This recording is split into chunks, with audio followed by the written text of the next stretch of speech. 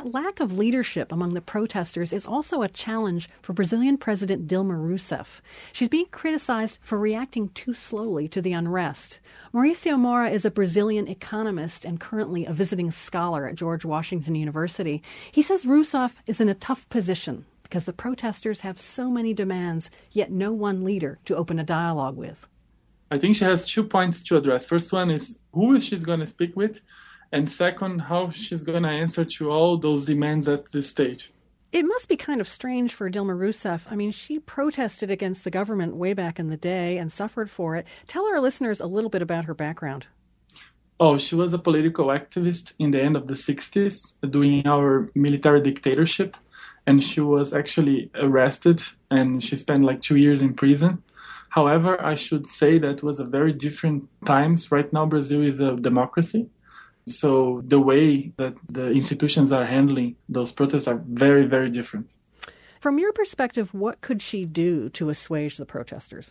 I think one of the things good about the protests about transportation, 2 days ago, the mayor of Rio and the mayor of São Paulo and the governor of São Paulo, big states of Brazil, they came to national TV and they explained it in details how they're pricing the transportation.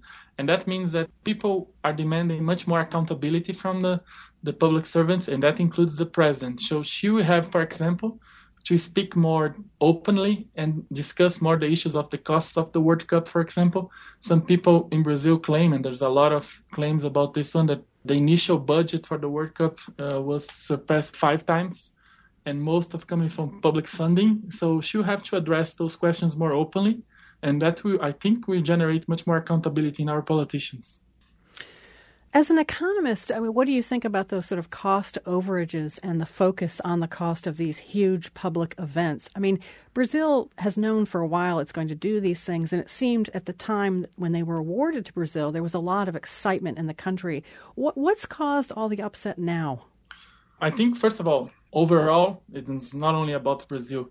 There is lack of discussions about the real legacy of those events, the real cost-benefit analysis for the overall population of World Cup and Olympic Games. We have seen Greece, Athens, and London, and Barcelona, and they have a huge cost for public money.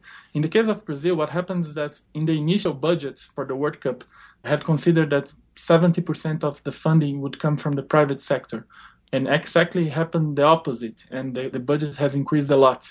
So that's the main concern. You know, we're seeing thousands of people in the streets all over Brazil, but are there certain Brazilians and a sizable number who actually support these events because they agree that these events really will help Brazil? I mean, is there sort of a big opposition to the opposition on the streets that we're just not hearing from? We had a poll saying that 41% of the Brazilians do not support the protests in the streets, but on the other hand, 57% support.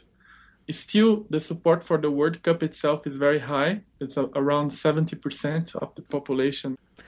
And I guess I have to ask you what your own reaction was when Brazil was awarded these events, and has your own view of them changed over time? My concern would be exactly what's going on right now, that in the end of the day, the public source of funding would step up and finance those events. And that would be bad for Brazil, and that's what people are complaining. So that was my initial concern. On the other hand, the Brazilian population loves football and very well connected with soccer. So they were overall very supportive of hosting the World Cup. Mauricio Moura is an economist from Brazil. Currently, he's a visiting scholar at George Washington University. Thanks, Professor Moura. Thank you.